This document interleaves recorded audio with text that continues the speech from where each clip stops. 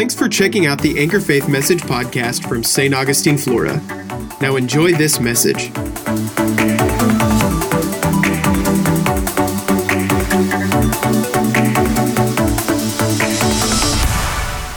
Well, back on the 6th of April, I took Psalms 91, and we started to break it down. And then the following week, I got something by the Holy Ghost that I just ended up delivering a different message. And then my wife and I, we were out of town, so I couldn't do it. But it seemed right with me and the Holy Ghost that we should probably finish the rest of that chapter. So we're going to do that tonight. So if you turn over to Psalms 91, I want to read the whole chapter because, you know, a lot of us, we take time to read it either daily or at least some points in your life because you remind that you have a covenant. Amen? Again, Joshua gave us a great teaching on this covenant we're in, and God will always fulfill His word. Amen? So, with that being said, these are covenant privileges. So, Psalms 91, we'll start in verse 1. We'll read all the way to 16. It says, and I'm reading out of the New American Standard. It says, He who dwells in the shelter of the Most High will abide in the shadow of the Almighty. I will say to the Lord, my refuge and my fortress, my God in whom I trust. For it is He who delivers you from the snare of the trapper and from the deadly pestilence. He will cover you with His pinions, and under His wings you may seek refuge. His faithfulness is a shield and a bulwark. You will not be afraid of the terror by night, nor of the arrow that flies by day, of the pestilence that stalk in darkness, or of the destruction that lay waste at noon. 1,000 may fall at your side, and 10,000 at your right hand, but it shall not approach you. You will only look on with your eyes and see the recompense of the wicked. You have made the Lord my refuge, even the Most High your dwelling place. No evil will befall you, nor will any plague come near your tent. For He will give His angels charge concerning you, to guard you in all your ways. They will bear you up in their hands, that you do not strike your foot against a stone. You will tread upon the lion and cobra, the young lion and the serpent you will trample down. Because He has loved me, therefore I will deliver him. He will set him securely on high, because he has known my name. He will call upon me, and I will answer him. I will be with him in trouble. I will rescue him and honor him. With a long life I will satisfy him and let him see my salvation. Amen. So Psalms 91 is a conditional psalm because it starts out, says, He who dwells. So the condition for these things to be in play is that you must dwell. This word dwell means to sit, abide, or remain. Okay? You must remain. It also means a place of dwelling as the place returned to. Returning to one's place of residence where one sits. And I like that because we were destined in the beginning in God's original creation that we were to have dominion.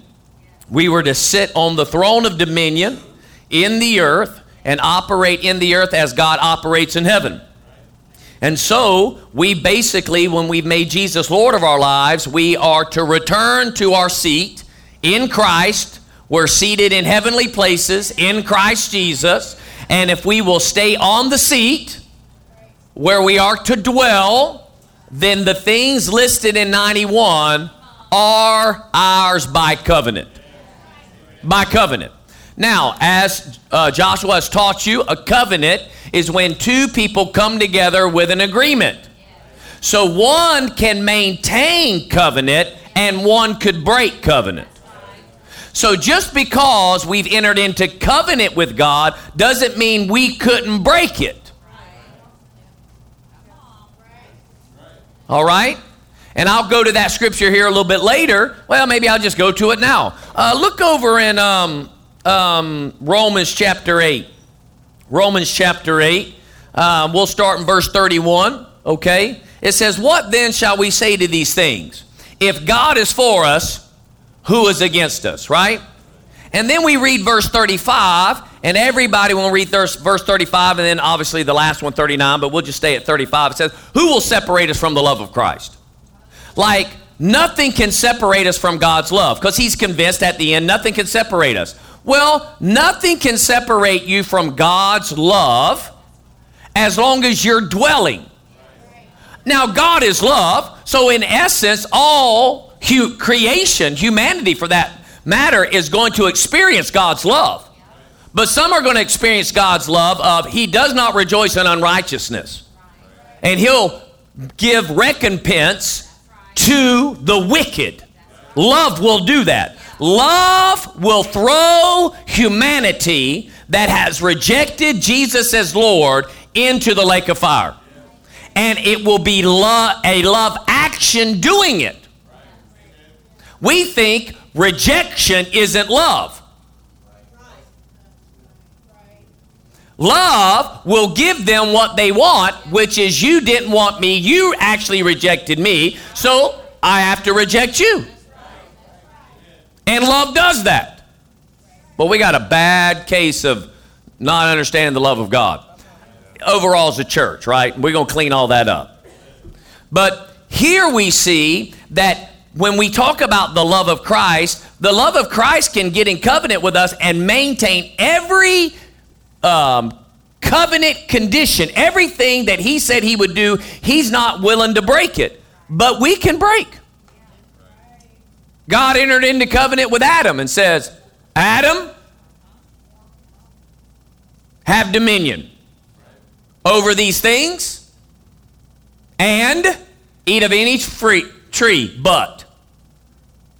Because when you do, you die. You'll break covenant. Well, who ate the fruit? Was it God? So love didn't do that. Love didn't try to break that. Love stayed steadfast, but Adam said, I'm not going to dwell here. I'm not going to dwell here. So it would be mythical thinking for us to believe that we can live an existence in Christianity that is contrary to how God describes or communicates one who loves him would do, how we abide in the vine. In John chapter 15, it says that we are to abide in the vine. Well, how do we abide? Abide means we are to stay there. We are to live there. How do you abide? You do his word. You not only hear it, but you are a doer of the word. He says, you love me, you keep my word. How do you keep something? You actually do the word that you're hearing. Keeping is not hearing it. Keeping is doing it. Many of us as parents have said to our children, take out the trash, clean up your room, wash the car, whatever, and they heard it. Did you hear me? Yes. And then if they don't do it, well, Mom, you know I love you. Well, if you love me, then take the trash out. Right? Okay. I mean, I could do a lesson. I could tell every husband to never do anything their wife says, but always tell them you love them and see how well that relationship runs. Or vice versa. Well, honey, you know I love you. Well, okay. No way. I mean, love is always demonstrated in an action because the problem is love's not a feeling. See, the world's reduced it to a feeling and the church has reduced it to a feeling. And then the church has reduced it to acceptance. But God did not accept you. He accepted Jesus. Okay. The Father did not accept you. He accepted Jesus. And the only way you'll be accepted is that you need to be found in Jesus. Because you can't come to the Father. You've got to die at the cross like Jesus and then be raised up in Christ. Amen. Lord, he accepts me just like I am. No, he doesn't. No, he does not. He says, that's filthy rags. You're going to have to repent. That's going to have to get up out of you. That's why at the new birth, it's getting rid of the spirit of the man that's in rebellion to God. Now, he'll tolerate your rebellious mind because he's trying to get it renewed. but it will cause you not to dwell. Because he expects that if you are born of him, then you should aspire to live like him. You should hunger and thirst for his word. You should want to be around him. You should want to be around those who love him as well. You want to always be brought up. You do not want to live low-level, fleshly, carnal lifestyle. You do not like being carnal. Because even babes in Christ want to grow. And we've had some, just in the last 6 months that have given their lives to the Lord. And man, they're like eating up. They're going to our Anchor Faith Life classes. This is awesome. Why? They're hungry. But then somebody's been around for a while. Well, I'm not going to go to the class. I mean, I'm not going to, I know about authority. Oh, do you? No, you need to be re-taught. Keep learning, keep growing. Amen. I mean, really, when we do the Anchor Faith Life class sign-ups, it should get to a point where it's full and you're like, man, I missed it. Okay. Hallelujah. Let me just move over because y'all are starting to get sad. So we're going to move over to verse 9. Verse 9. All right, we did the first 8 verses the last time. We're going to jump over in verse 9. Verse 9 says, "For you have made the Lord my refuge, even the Most High, your dwelling place." I like this because basically verse 9 is copying verse 1. He's once again being reminded where his dwelling place is. This is where I live. Now, when I say I live, this is where all the direction of my life starts. So at the end of the day, when I'm personally navigating in life, or through my family, or through business, because by all right church and some of the things that we have here at church, our business, with them all, I'm asking the question, okay, do we let them in or not? Because I'm dwelling with you. At the end of the day, it's really not my decision on whether we allow them to sign a lease. It's your decision. It's your decision. You let me know. Because if I can know, then I can put up with stuff. Even when they're acting kind of crazy. If they act crazy. Right? Because Because here's the thing. Some people can sign a lease, and the individual that's actually signing it, is never going to give their lives to the Lord. Ever. And could try to actually be conflicting or cause problems. But they have employees that the Lord wants to get close to get born again.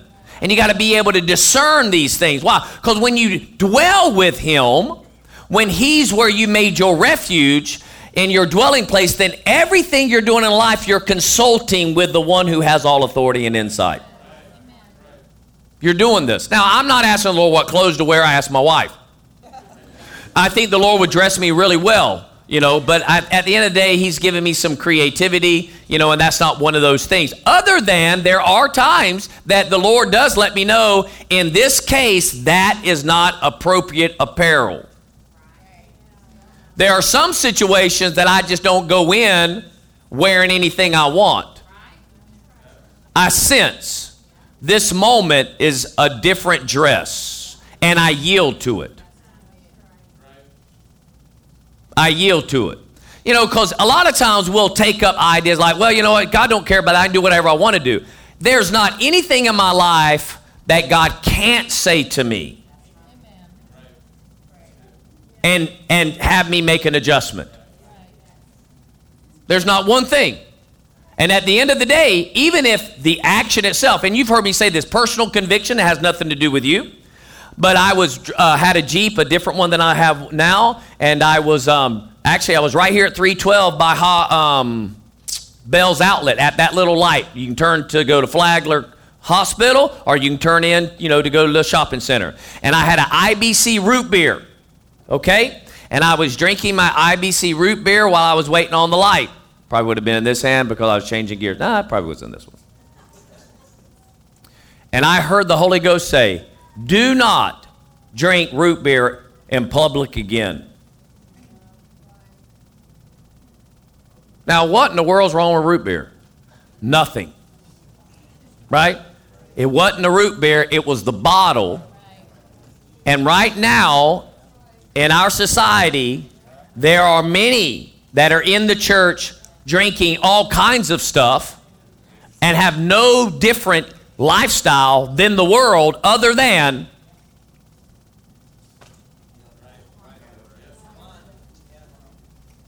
I'm going to heaven. That's what they're saying. And the Lord wanted me separate from that.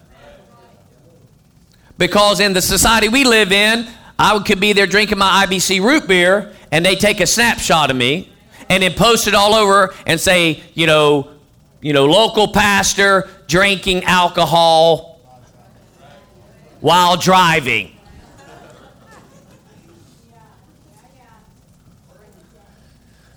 During the day, right? It's 11 a.m. Who drinks at 11 a.m.? Let me just tell you right now, if people are drinking at 9, 10, 11 a.m., and you are an alcoholic. You are not a social drinker. And a social drinker is just an easy way of trying to justify. No, it just progresses. I mean, don't be deceived, man. At the end of the day, don't be deceived. There is nothing the world offers. You say, well, Pastor Earl, you got a problem with alcohol. I don't have a problem with alcohol because I don't let it touch my lips. I will safeguard my mind. I want my mind right. Period. And here's another thing, just while we're on the subject, the Bible itself, when it says wine, it does not differentiate every time between the fruit of the vine, which is before it's fermented, and when it's fermented. So every time it says wine, it doesn't mean it's alcohol. It can be grape juice. Well, Jesus drank wine. He sure did. It was called grape juice. Now, at the end of the day, Paul told Timothy to drink a little wine for his stomach. I understand there can be some properties in there, but he sure didn't tell him to get intoxicated with it. And social drinking is being able to, and think about it, because I look cool. Everybody, what differentiates? And you don't safeguard your mind. Anybody who ever drank alcohol, and I sure did, I can tell you that. The first one got me feeling something up here. Well, that's just open the door for the enemy, right? And so if I drink a six-pack and it don't bother me, that means you've conditioned your body to handle more alcohol. So let's just be honest. Just like we do with sin. When we are keeping ourselves away from sin, then, we see one thing, like, oh my gosh. But then, when you let your guard down, you're like, oh, it's really no big deal. It's no big deal? It is a big deal. You've just allowed your heart to get a little more seared, to let it be a little more commonplace, is what I'm saying. Because if we're going to dwell somewhere, then you got to dwell where holiness is.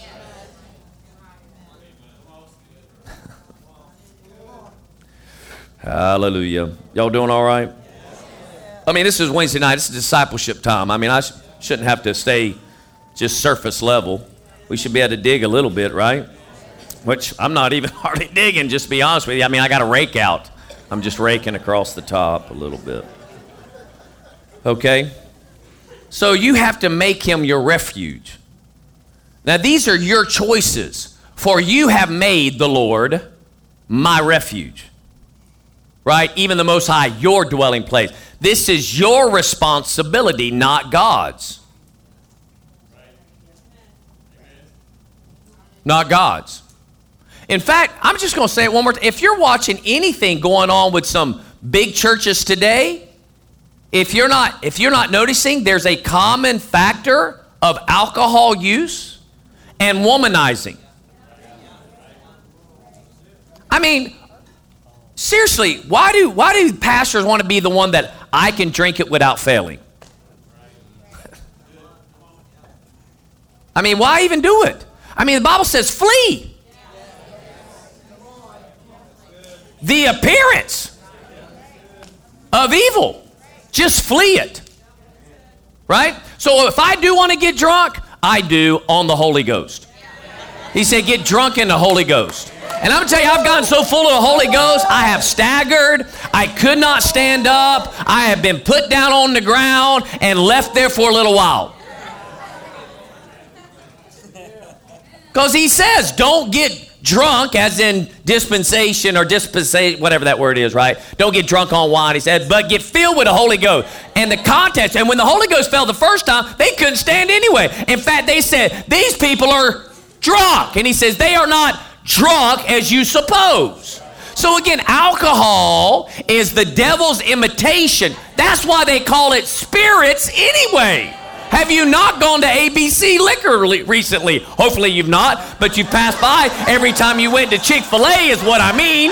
Because all of y'all a bunch of Chick-fil-A junkies and you're passing by ABC Liquor all the time. And it says spirits. Well, the reason why they call that, because when you let your mind go, then it gives great access for spirits. Okay.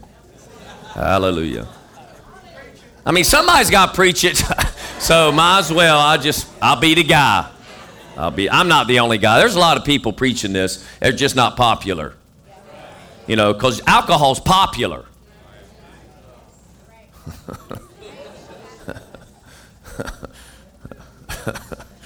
Hallelujah.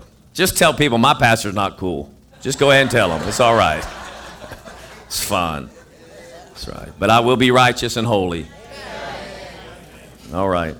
Because I made him the Lord, as you have, my refuge and my dwelling place. Look at verse 10. No evil. Doesn't say some evil. It says no evil will befall you, nor any plague come near your tent. Oh my goodness. No evil. Do you know how much evil's in the world right now?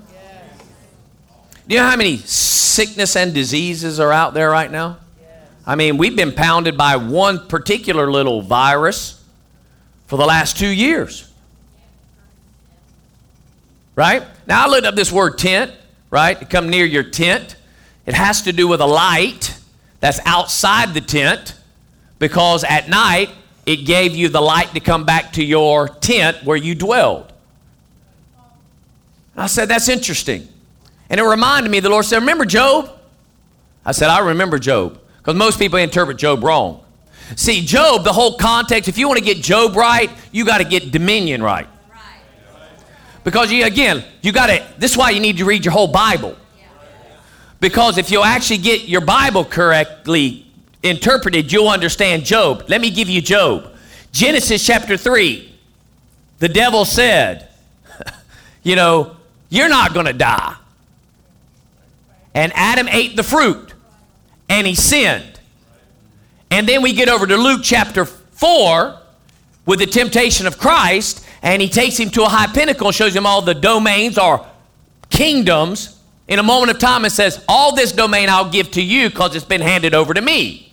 So Genesis chapter 3 connects to Luke chapter 4.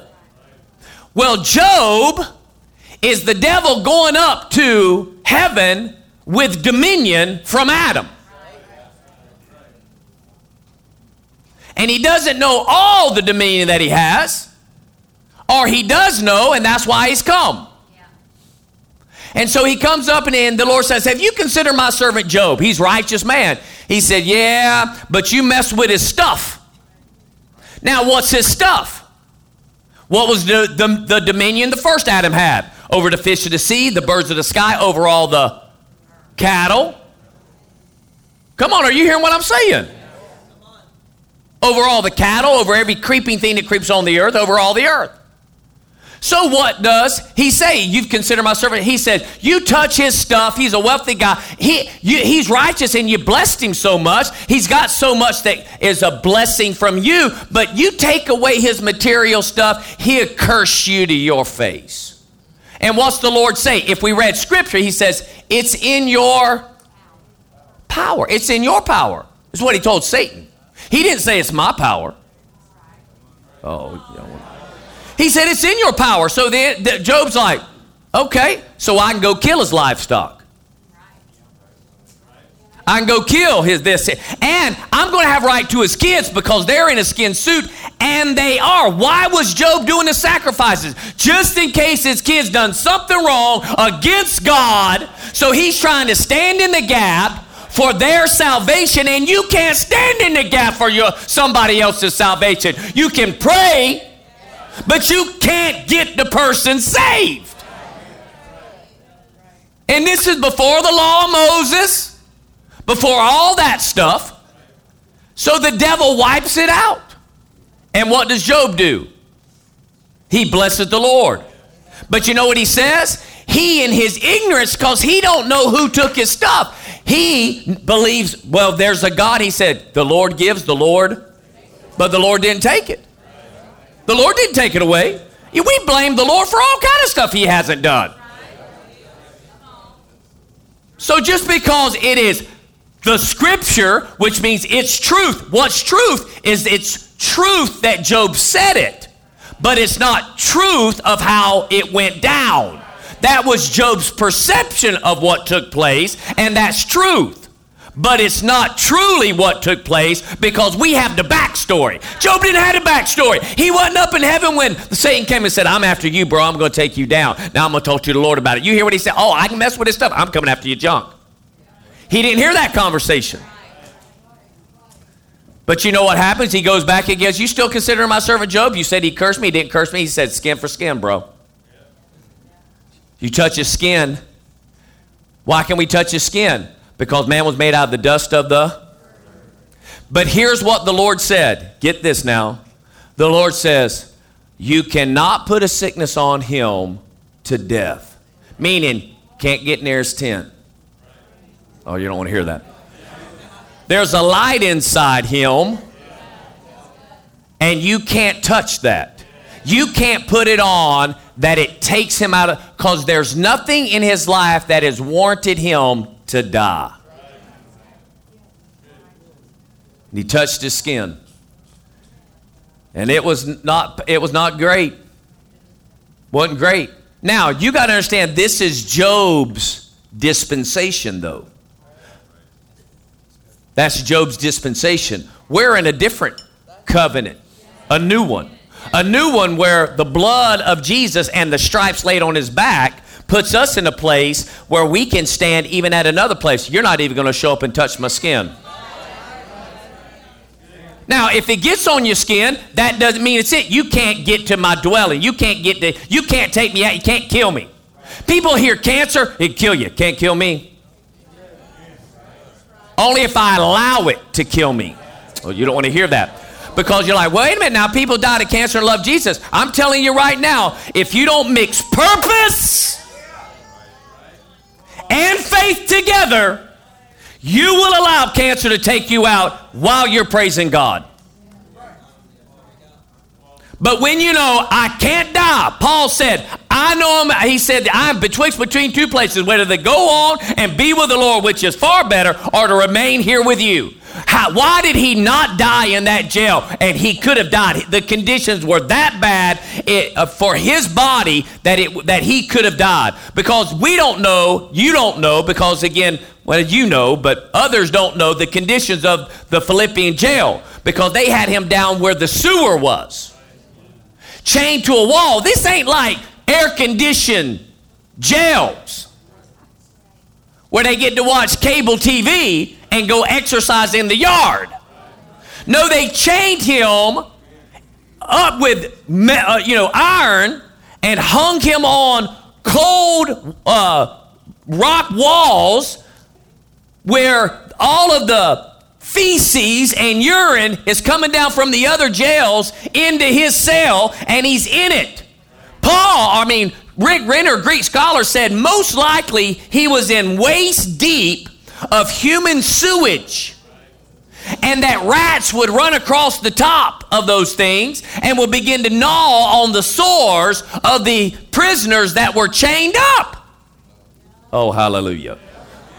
So when you read Philippians, understand that's how he is when he gets a package from the church and say to him, Paul, we believe in you. We want to see you again. We're here to provide finance that when you get out, come see us.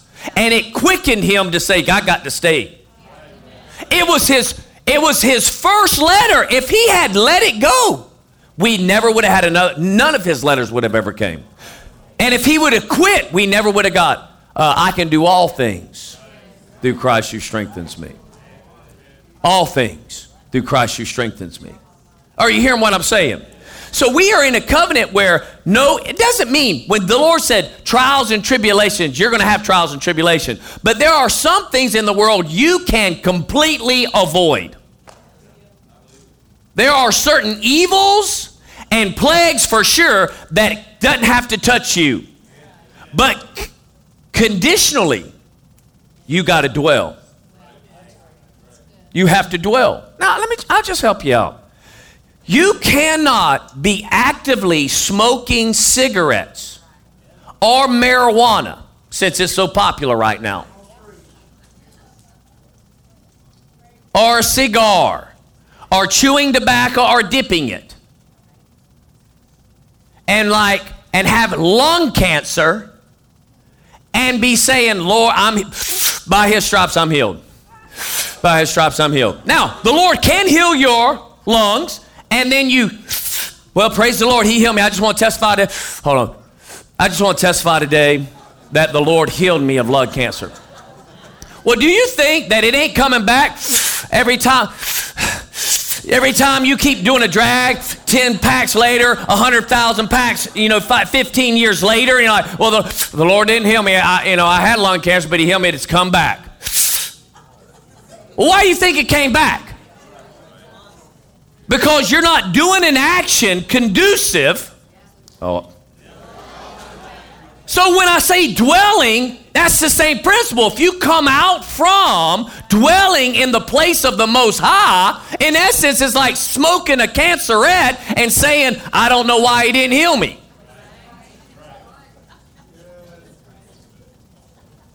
Are we getting it? Dwelling is, what's your word say? I'm submitted to that. And the Lord said, well, you need to go ask them to forgive you. Can't do it. That's cancer. You just brought some disease on. It's coming your way. Because you're not dwelling now. You're taking yourself out of the covering. And God's merciful, don't get me wrong. But this psalm is guaranteed covenant language for the dweller. Now, at the end of the day, you have to decide as a believer, do you want to be, if this is the dwelling place, right? How far out?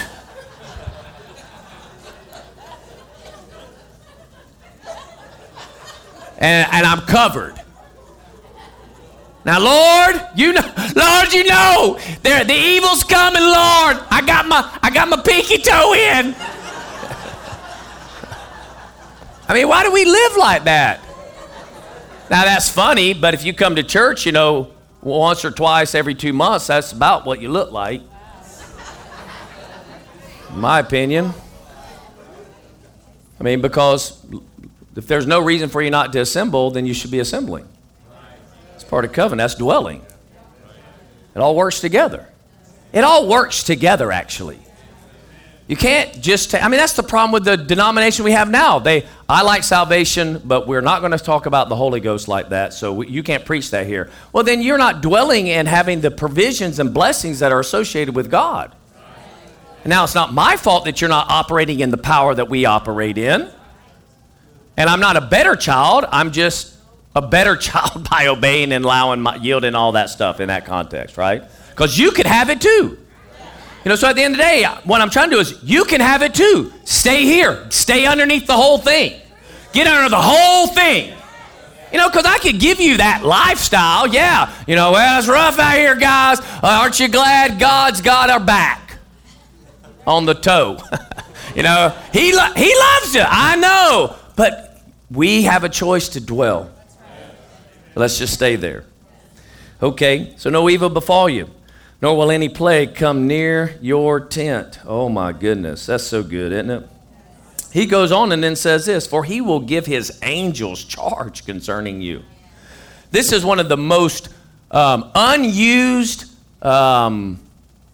commodities of the kingdom, is angels. I'm not going to teach on angels today, but the problem is that you get too much teaching on angels and people go after angels and not God. Angels work for us. But the problem is people want to worship the ones that are supposed to be working for us. And all through the Bible, if an angel ever encountered a human and the human went to fall down to worship it, they were like, get up. So anyone's like, oh, I have these angels and all and they're like in awe or almost idolatrous about that conversation and how many they're seeing and how often they're seeing them and how, they frequent them, there's a problem. They don't understand the use of angels. What I would say then, the ones they're entertaining are in light, but they are demonic. Because the devil will mask himself as an angel of light. And when he shows up, he will require you to worship it. Right? So if you never saw an angel in your life, great. It doesn't stop you because all you need is the word. The most powerful thing God did was send his word. That's it. That's all you got to have. If you happen to see one, great. The Bible tells us that a lot of times we'll entertain angels unaware. It happens. Which means then you could have already encountered one and you are unaware of it. So everyone in this room, we may have frequented angels on more than one occasion and we're just unaware of it. But there are others who have seen. It's true. There have been testimonies. I know of a particular missionary. I've heard of one, but then I talked with a literal missionary that had a very similar testimony of being in a country where they got under attack by some guerrillas within, and I'm not talking, monkey gorilla type. I'm talking, the human gorilla type. Y'all know what I'm saying? Yeah, guerrilla warfare. Soldiers. Okay? And they come to attack their convoy, but when they got to the man of God, the missionary, they ran off. And he was saved. No harm befalled him. Only to find out later on, when he's still doing missions in that place, people came and gave their life to the Lord and said, when we were one of the guys that came on your convoy that night, and there was these huge humans that were like 10 feet tall standing beside when we came to get you. And we ran.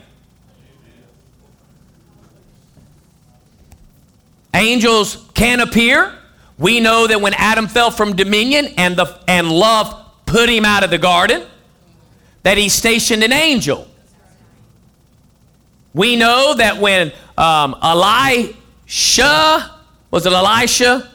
that they came to get him and he said, there's more for us, right? When Elisha was down in the tent, he didn't even come out of the tent, but by a spirit he was aware that I have all these angels around me. And I'm not talking one, guys. I'm not talking your personal angel. I'm talking a whole army of angels. And the guy, his servant, looked out and saw the natural man's army and came in and said, what are we going to do? They are here. They come to take us. He said, man, there's more for us than there are with them. And he just looked out again. He goes, 1, 2. No, this is not good. He said, Lord, open his eyes. See, he looked back out again and he looked at the top of the hill because they were in a valley. And there were angels all around them. Now, all they needed was one of them boys to come down. You hear what I'm saying? All they needed was one, because we know that the Lord sent one angel and he killed 185,000 Midianite men. One. We know one, not the anointed cherub, not the archangel Michael, but an angel will come down when the Lord returns after the tribulation period and will grab hold of the devil by himself, chain him, and toss him into the lake of fire. One angel's going to do that. And the scripture tells us here that he will give his angels charge concerning you. And what will they do? To guard you in what? All your ways. Now, when I get on a plane, I lay my hands on the plane and I'm listening. Because the Lord says, don't get on the plane. Then I'm not on the plane. Lay my hands on the plane, I plead the blood over it. Then when I sit down in the seat, I begin to pray. I say, now, Father, I take charge of this plane for the sake of the gospel of the kingdom. First and foremost, every system on this plane is going to function as it was designed to function. Secondly, Holy Spirit calls all the training of the pilots to come to their remembrance. Because if anything happens, I want them to know quickly how to fix that. Right? I want it to come quick. All right? Then I say, because myself or if whoever I'm traveling with, right? Because we are on this plane, I pray a hedge of protection around every other passenger. They will arrive at their destination alive, just like Paul arrived with his ship. When it was shipwrecked, all were alive when they came. They are going to live. All right? Because of that protection. Then I say ministering spirits. Why do I say that? Look at Hebrews chapter 1, verse 14. Ministering spirits, that's angels, okay, in Hebrews chapter 1, because again, he gives charge of his angels concerning you to guard you in all your ways, right? He says this, are not the angels all ministering spirit servants sent out in the service of God for the assistance of those who are to inherit salvation? And I have inherited salvation. So I'll say, minister of spirits, now go ahead of this plane and you prepare the way so there is not rough air. I'm just going to be honest with you. I mean, who wants to get on a turbulent plane? Bouncing and jumping and shaking and jiving. I mean, I want to talk to weather. I want to talk to wind. And I'll send angels out ahead of the game. Because if there's a demonic something because we're going to another country, you just go ahead and you move them out the way so we don't have a conflict. I don't have to see them. They don't have to talk to me. I'm aware they're there because of Scripture and Scripture alone. Faith allows me to know there is a created species of being that are to serve the cause that the Father has for me while I'm here in the earth. Not only in the earth, but at this point, there's no indication that it's not forever. Because will I still be an heir of salvation when I'm in the new heaven and new earth?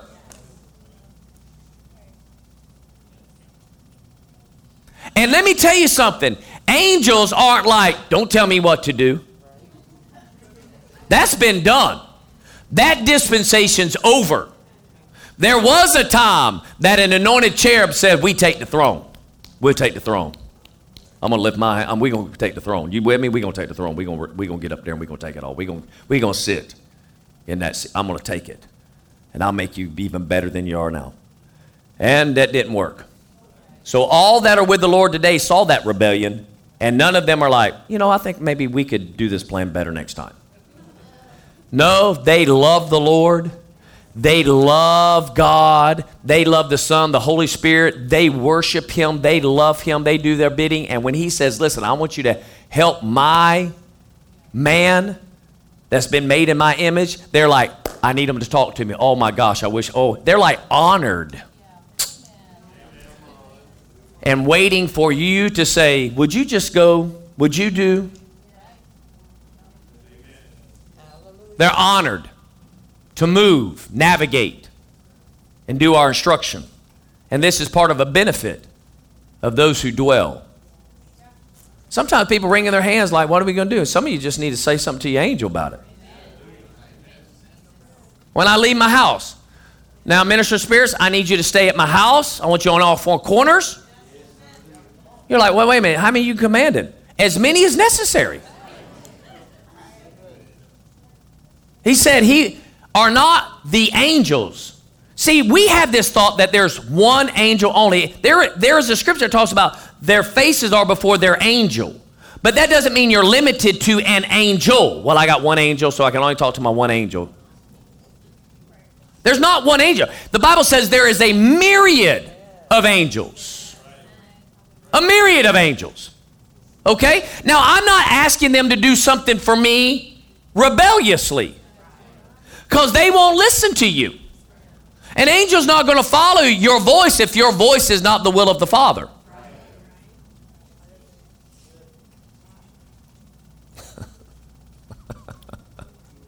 It's just not going to happen. But they want to follow the heirs of salvation, the sons of God. They do. So if it need be, here at my house, stationed around each corner of my property, let no evil. I have a pastor in a friend of mine in Spokane, Washington. Now this is a culmination of things, okay? It's not just one thing, okay? Because he dwells. And in his dwelling, okay, there are promises that allow him to enact covenant things. One is giving. If you're a giver, then God will protect your stuff. Okay, that is one. But then there's angels. Well, a fire broke out in the west, and that happens quite often, all right? So here it is, Spokane, and in his neighborhood, the fire is coming.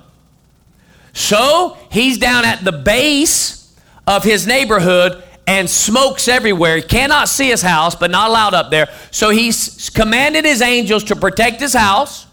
Then he reminded God that he was in covenant with him and that he's a giver and that he would protect his stuff. And I had little pictures. I could get them to you tomorrow if I wanted to, okay? The fire came, burned his neighbor's house to the ground, burned their car, melted to the ground. Then split, did a circle around his property, met on the other side, burned the next neighbor's house down.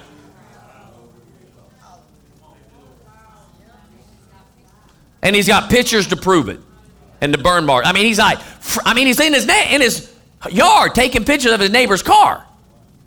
And then green grass, charred car. Nobody's up there spraying the lawn. The firemen can't even, they're not up there.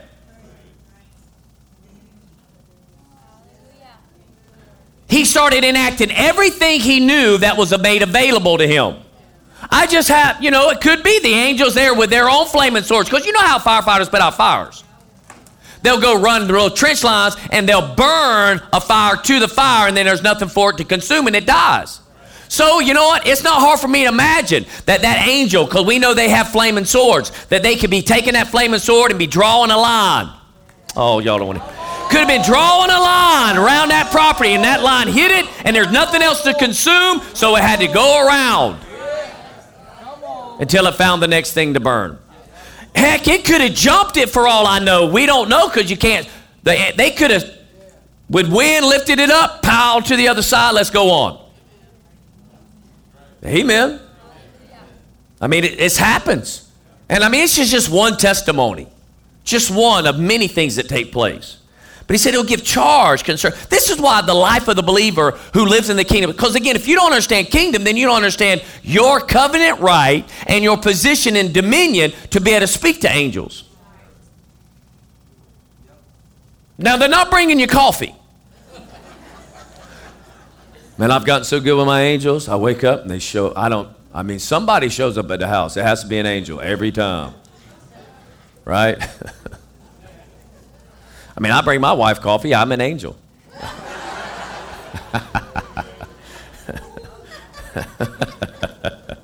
No, I don't want to be an angel because I'm of the nature of God. I'd rather stay a man. All right? Okay, verse 12, then it says, they will bear you up in their hands that you do not strike your foot against a stone. Now again, that scripture is what the devil spoke to Jesus in the temptation. Right? It's like, well, go ahead and get your angels, come on. The Lord's like, nah.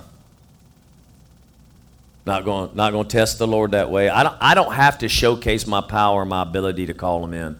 But you know who came to him after the temptation? Angels came and ministered to him. So he didn't need them before he needed them. But when he needed them, they were there. They were there.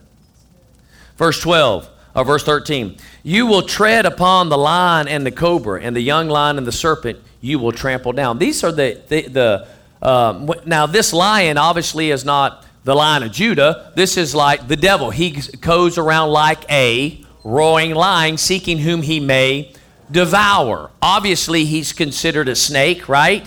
Because again, the serpent was in the garden, right? He's there to kill you. He's there to, strike venom in you and cause you. But in these, you'll tread that, and tread meaning they're under your feet. You'll tread them down. They're under your dominion. They're under your power now. So again, at the end of the day, why are we being fearful? Why do we allow the things of the world to grip us in fear? Let me read verse 14 before I hit a couple other scriptures. He said, because he has loved me, and that's what, and not just I love you, Jesus. I love you, I love you, I love you. I mean, I keep your commandment. I dwell in the Most High. I'm doing your bidding. I'm following your commandments. I'm not seeking my own will on this deal. I only want your will. I'm seeking your direction. How do you want me to handle these situations? What do you want me to do? I'm coming to you. And when you dwell in that place, enemy can come and they're going to go. Sickness can come, it's going to go. Evil try to show up, it's gone. It's going to leave, right? Angels are at your dispatch now. Then if Satan himself showed up, doesn't matter. Doesn't matter. You can tell him to shut up and leave. Bind him up and go. Okay?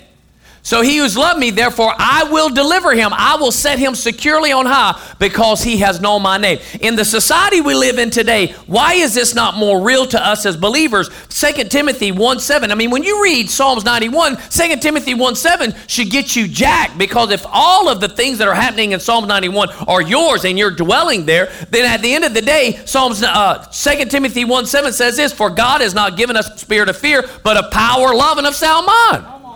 So why am I afraid of COVID? Why am I afraid of why am I afraid of the economy crashing? Why am I afraid of inflation? Why am I afraid of high gas prices? Why am I afraid of the war over with Ukraine and Russia? Why am I afraid of wars and rumors of war? Why am I afraid? Because God didn't give me a spirit of fear. I dwell with the Most High. I dwell there. Now that doesn't mean evil's not in the world. That doesn't mean evil's not happening to people. But listen, if every human on the planet would immediately repent and call on the name of Jesus, then all evil would immediately stop. In humans, that is. Through the human race. Evil would still be here, because when Jesus comes back for the millennial reign, sin's going to be here, even though the devil's been thrown down into the lake of fire. My point, though, and that's because man's not yielded to God. If all of us yielded to God, it'd be over right now. If everyone got in a dwelling place, then evil couldn't have any place. Sickness and disease couldn't have any place. So God didn't give me a spirit of fear. So I'm not going to watch news so much that it takes me out of my dwelling place.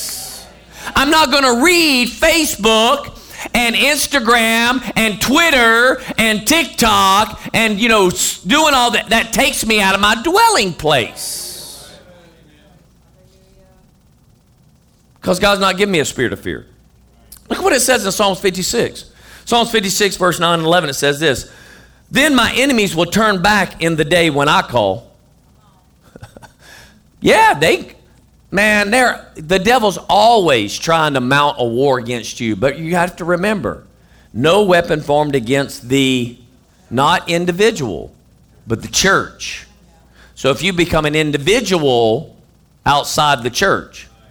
Now, what do I mean by that? I love God, but I don't actually assemble. The church is only the collecting of ourselves together. It's not this building, I get it. But it is all of us right now coming together, doing our part. And if we did not come together, you are an isolated believer. Now, you can be God's child, but you're not getting church privileges.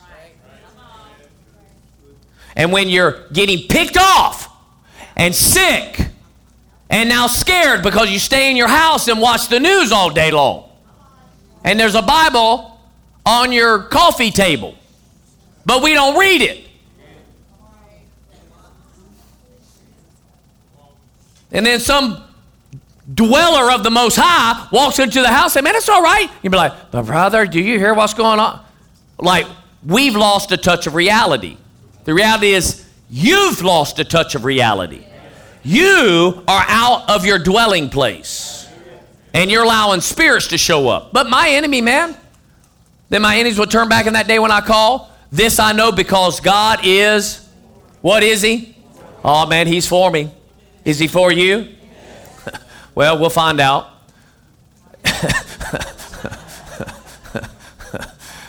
In God, whose word I praise, in the Lord, whose word I praise, in God I put my trust without what? I shall not be. They ain't gonna do it. Not gonna do it. What can do to me? Wow.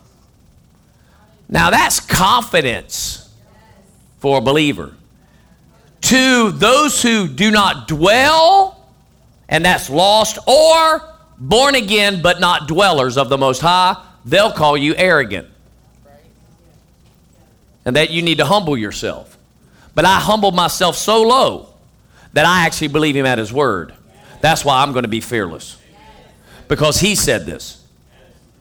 He said, if I put in God, I have put my trust, how? Without fear, I'm going to get scared some because, we all get scared.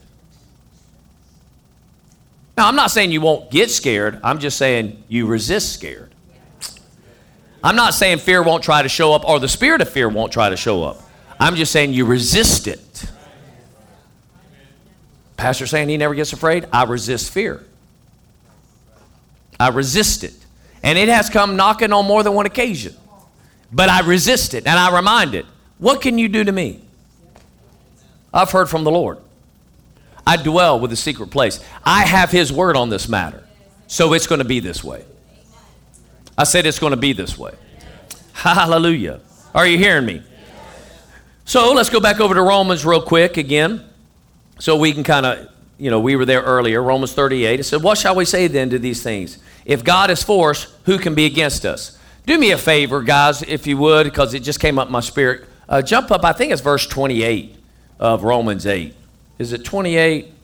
Jump up to 28. Let's see if it's 28. Yeah, it's 28. Put 28 up there. Because, 31 against, what shall we say to all these things? If God is for us, who is against us, right? Well, let's find out God for you. Okay? Romans 8:28. They're going to put that up there for you. Have your Bibles on your phones. You're already there. So I'll start reading. Because this is like one of the most misquoted scriptures. It's like we only want to start the scripture and stop it. And we put a period in it. And that's how we quote it. And we sing it all the time. And we know that all things work together for good. Right? Right? For good. God causes all things to work together. Why does it look like that twice? Why is it like got it twice, Rodney? Try it again. Because that's weird. He's going to fix it. Try it again. It's worth waiting on, guys. It's worth waiting on. Because this changed your life. And the sooner you get this, the quicker your life will be different. I'm not questioning that you want to love God. I'm not questioning that. I would never question someone's wanting to love God. But the Bible tells us what love is and how we actually love God. And if we're not doing love the way the Bible says we are to love him, then we're not loving God, even though we would want to, but there is a way that identifies that we are really loving him. Okay? But there's a reason why he's going to cause all things to work for good. This is interesting. Is it just going slow? Oh, we got the spinning wheel. The spinning wheel of death. Yeah. Well, man, get an angel on that and let's fix that. Okay, let me just read it. New American Standard. And, this is why you need to bring your Bibles. I don't want to have to spoon feed you with a big screen. Okay. It says this, and we know that God causes all things to work together for good to those who love God. And that's it. We stop there. Because there's a there's a grammar mark after this. The problem is we see it as a period, but it's not a period, it's actually a comma. Right? Which means then, if God's causing all things to work together for good, you are to meet both conditions. And we know that God causes all things to work together for the good. To who? To those who love God. To those, not to those who love God, but then you got this group that are called to His purpose. Now, the people who are called to His purpose, they don't love God. They actually hate Him, but they'll just do His purpose because they know they should. But then you got these people who love God. They don't really do anything that His purpose is. They just tell Him and sing songs to Him all the time and say, I love you, I love you, I love you. Are these two different people? Obviously, it's not two different people. But we always quote this scripture, and we know that God causes all things to work together. Because brother, God calls all things to work together for the good. And sometimes we stop there. Well, then they ascribe that even to rebellious people. God's going to work it to the rebellious people's good. Well, no, He doesn't. No, He doesn't do that. It is a qualifier to those who love God, and then it amplifies and says, now, they're not just people who love God. These people also are called according to His purpose. Now, according to whose purpose? So again, you don't qualify for God to work out things for your good if you love Him, but you're doing your purpose. So the scripture does not say He works together for good to those who love God and to those who do their own purpose. Well, I'll go to church when I want to go to church. I'll forgive who I want to forgive. I'll give what I want to give. Okay. Because again, okay, Lord, I'll give you this part, but this right here is mine.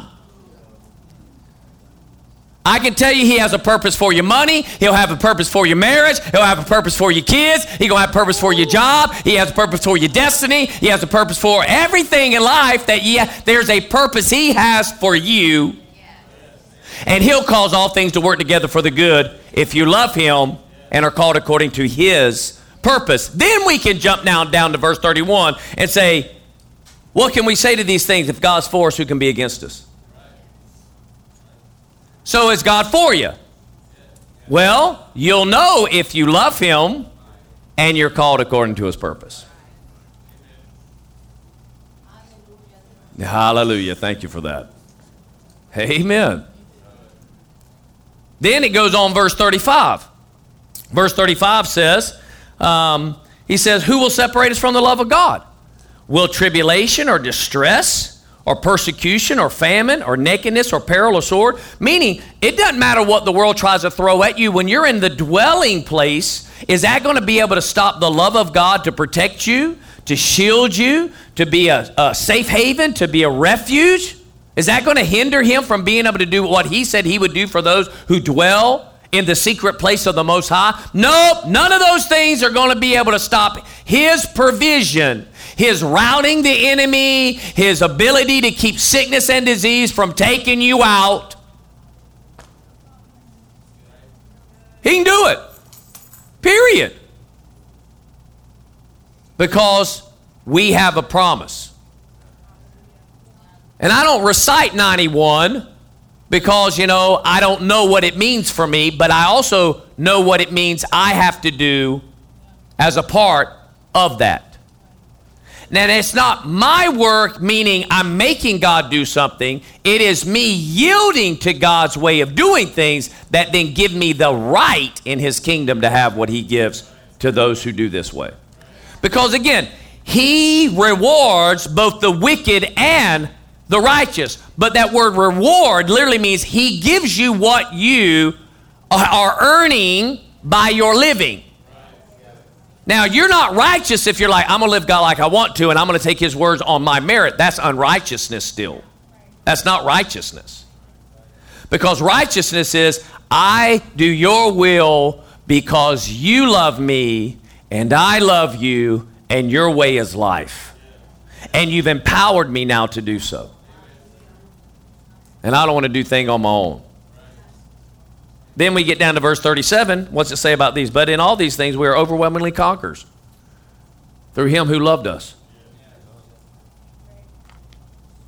I mean, Psalms 91 is like, we win. We conquer. We see evil out there, can't come here. We see sickness and disease, can't come here. You see the enemy, yep, you're not going to take me out. Right? Because I'm protected. All right, let's go back over to Psalms 91. We'll finish it out.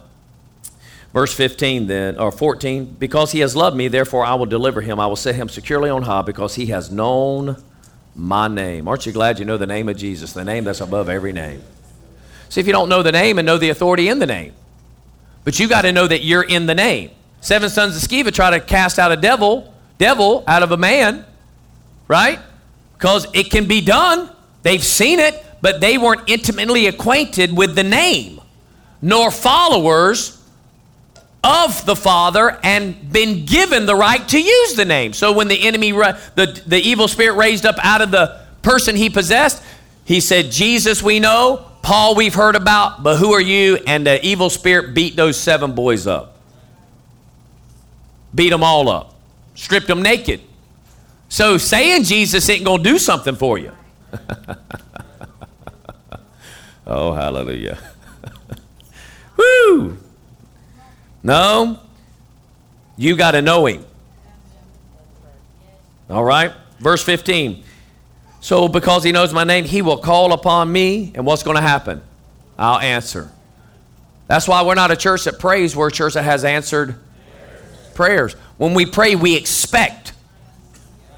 We have an expectation. Because why? Because God said for me to have that. If you call upon me and you live and dwell here, I'm going to answer you. I've been praying, the Lord will answer you. First of all, you need to make sure you're praying how he needs to hear. Because if you're praying outside of his will, he's not listening anyway. He said, I will be with him in trouble. I will rescue him and honor him. This is why the enemy went after Job, because Job was in a place of honor. Jeez. But you know what got him out from underneath dwelling in the Most High? Job, you know what hindered him? Because when the first wave of attack came, he says it this way. He says, the thing that I have feared has come upon me. Well, who gives a spirit of fear? It's not God. For God has not given me a spirit of fear. And that opened the door for Satan to utilize the dominion he had over his stuff. That's why it's important for us to fear not. And how many times before the Lord sent us into battle? When I say us, I'm talking about his people. He looks at Joshua and says, be of great courage, have no fear. Don't be afraid.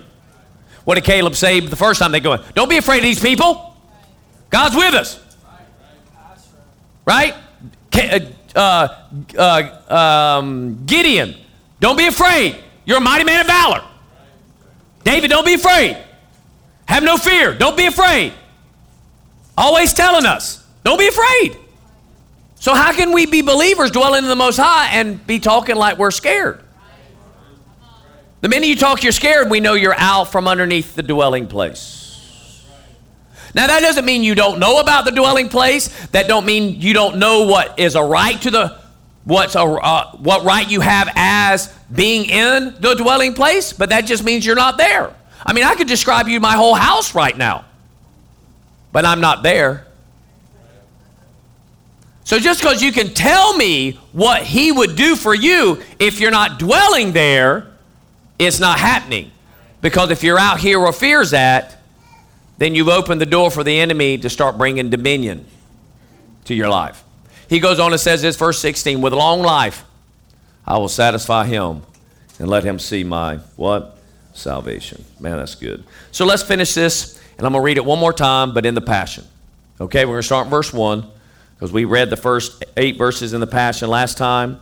It just kind of breaks it down in a pretty easy way to explain, and we're going to do the whole 16 verses, okay? And we're going to close, all right? Okay. When you sit enthroned under the shadow of Shaddai, you are hidden in the strength of God Most High. He's the hope that holds me and the stronghold to shelter me, the only God for me and my great confidence. He will rescue you from every hidden trap of the enemy. He will protect you from false accusations and any deadly curse. His massive arms are wrapped around you, protecting you. You can run under his covering of majesty and hide. His arms of faithfulness are a shield keeping you from harm. You will never worry about an attack of demonic forces at night, nor have to fear a spirit of darkness coming against you. Don't fear a thing. Whether by day or by night, demonic danger will not trouble you. Nor will the powers of evil launched against you. Even in a time of disaster, with thousands and thousands being killed, you will remain unscathed and unharmed. You will be a spectator as the wicked perish in judgment, for they will be paid back for what they have done. When we live our lives within the shadow of God Most High, our secret hiding place, we will always be shielded from harm. How then could evil prevail against us or disease infect us? God sends angels with special orders to protect you wherever you go, defending you from all harm. Man, I could just stop right there because the Holy Ghost, and many of you probably just saw the image of Shadrach, Meshach, and Abednego going into a fiery furnace. They went in the doggone furnace, but they just had the things that they bound in them to burn them up. They burned off and put them back in their regular clothes while an angel was in the furnace. And it didn't harm them, and they came out not even smelling like smoke. Wow. Okay. Verse 12. If you walk into a trap, they'll be there for you and keep you from stumbling. You'll even walk unharmed among the fiercest powers of darkness, trampling every one of them beneath your feet. For here is what the Lord has spoken to me, because you have delighted in me as my great lover. I will greatly protect you. I will set you in a high place, safe and secure from before my face. I will answer your cry for help every time you pray, and you will find and feel my presence even in your time of pressure and trouble. I will be your glorious hero and give you a feast. You will be satisfied with a full life and with all that I do for you will enjoy the fullness of my salvation. I want to enjoy the fullness of God's salvation now. I know it's just going to get better when I leave my body and go to heaven to be present with the Lord, whether that's before His coming or at His coming and the trumpet sounds. I'll be called up together with Him. I'll be there. I'll strip off this mortal suit and put on immortality. I'll be in a glorified body, never to experience any type of decay ever again on a personal level. Hallelujah. But there's a fullness I can live now. And I think all of us as believers should aspire to start living in a fullness of salvation today.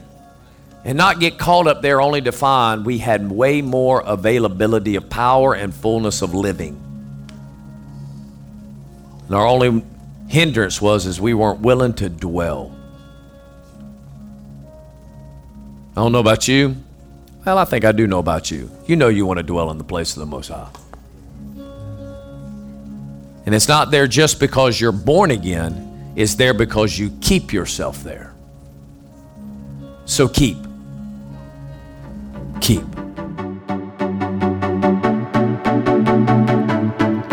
Thank you so much for listening to this message. If you want more, subscribe to our message podcast on iTunes, Google Play, Spotify, and SoundCloud. Rating and leaving a comment will go a long way with helping our messages get better circulation.